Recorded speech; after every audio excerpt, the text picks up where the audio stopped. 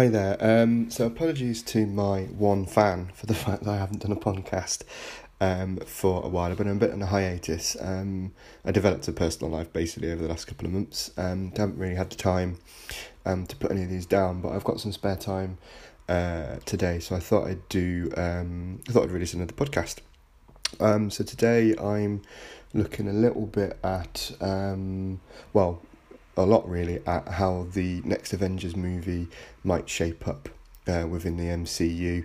Obviously there might be some spoilers for other Marvel movies, especially Endgame, but to be honest, if you haven't seen that, then one, I don't really know where you've been over the last few months, but also you're probably not going to be listening to this podcast anyway. Why would you care?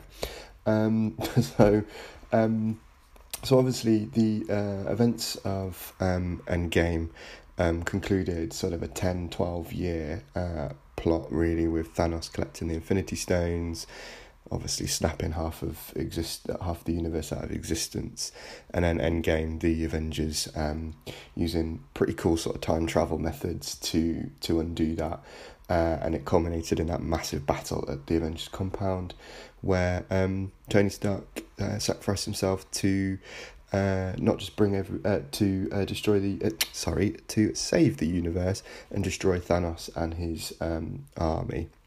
But obviously that leaves a huge hole in the MCU in terms of the Avengers, the original core Avengers. Tony's obviously now dead. Captain America went back in time to return return all of the stones, the Infinity Stones, and stayed in the past. So he's now 90 years old. Thor's gone off world to either join the Guardians of the Galaxy. Obviously he's got his own movie coming out as well, but he's not going to be around really for the protection of Earth, and that leaves quite a big hole in terms of the Avengers.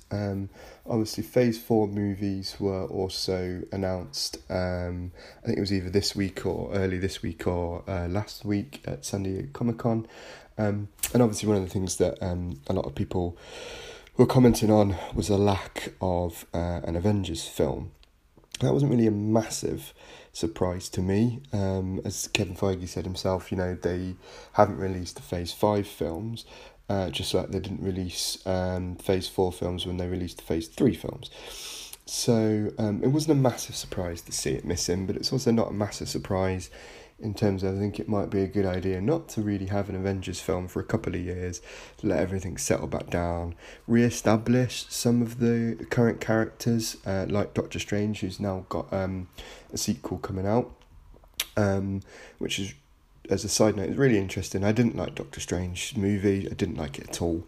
But actually, he was my favourite character in Infinity War. And I'm actually quite excited to see his new film now. So it's amazing how you can change your opinion on a character within 2 movies, to be perfectly honest. I think obviously within Phase 4 it was quite interesting as well, because I think Doctor Strange is really the only established Avenger, if that's what you want to call him, to get a sequel in that phase. Obviously there's Blade, who's been introduced as well within Phase 4, which was really cool, but the other ones were really looking at kind of more out there characters like the Eternals. There's the What If, there's obviously the TV shows, and there's the Black Widow film. So there was a lot of, I suppose you'd call it eclectic Phase 4 really. But this was my kind of idea about how Phase 4 and Phase 5 could lead into an Avengers film. So part of it I'm stealing from the DCEU's idea at the end of the Justice League, where Lex Luthor's putting together a league of his own. But obviously, Warner Brothers, because they're all over the place, have decided to ditch that idea now. But I thought what would be really cool is if you've got Baron Mordo, who's knocking about after the events of Doctor Strange. He's got a real beef with sorcerers.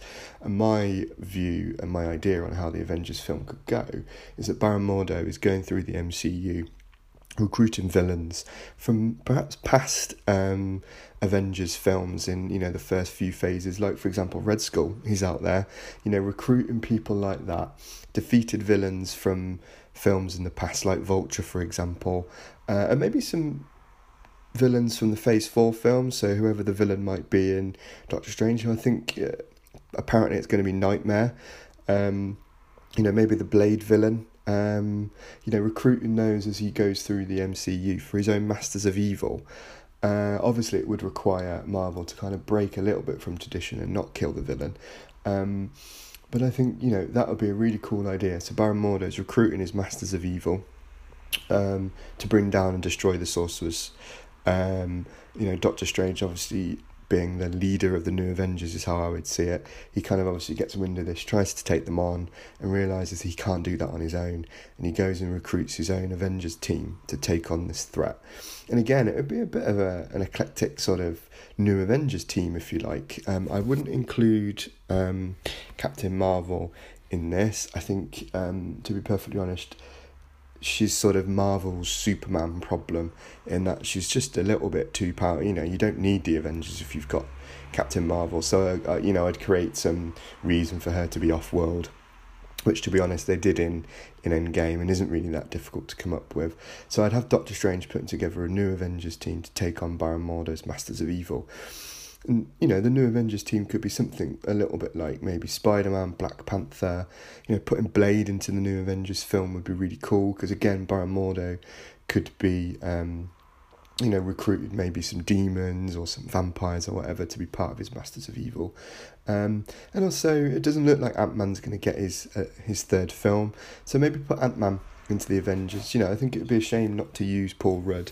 As much as I didn't like his Ant-Man films, Ant-Man and the Wasp was better, and again, he was good in Endgame. So, putting him into the new Avengers team would be really good. And Baron Mordo's Masters of Evil, like I said, maybe could have people like Baron Mordo, Red Skull, Vulture, maybe Nightmare, maybe other villains that we haven't seen yet. And again, the Avengers team could comprise of maybe heroes we haven't seen yet, maybe some that come out of Phase 5. I think that'd be a really cool and really different way to go. Obviously Marvel will have a plan in terms of another overarching villain like Thanos, but you need differences within the Avengers films, a bit like they did with the last couple of Age of Ultron, for example.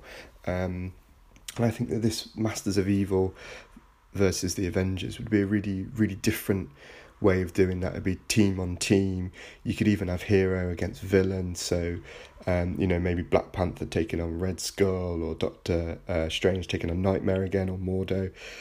I think that would be a really cool, different idea. It would kind of separate it a little bit from kind of that whole world or universe ending threat. It's a very personal threat in terms of taking on sorcerers and stuff, and it doesn't necessarily have to be a whole world ending thing, and sometimes letting that breathe a little bit is a good idea. Obviously speculation in terms of Fantastic Four and the X-Men coming in, but I think certainly for the new Avengers film, I would probably keep them away from that, otherwise the team just gets too big. But I do think it's a smart move waiting a few years to do another Avengers film. I think, like I said, it needs time to breathe. Maybe we need a bit of a break from team-up films. We've had sort of two in the last 2 years. And I think, again, it's a smart move by Marvel actually recognising that and putting X-Men and Fantastic Four probably in Phase 5 and 6 rather than Phase 4. So that would be where I'd take the next Avengers film. It would be the new Avengers versus the Masters of Evil. And I think that would be a really, really cool idea to see. All right, thank you very much.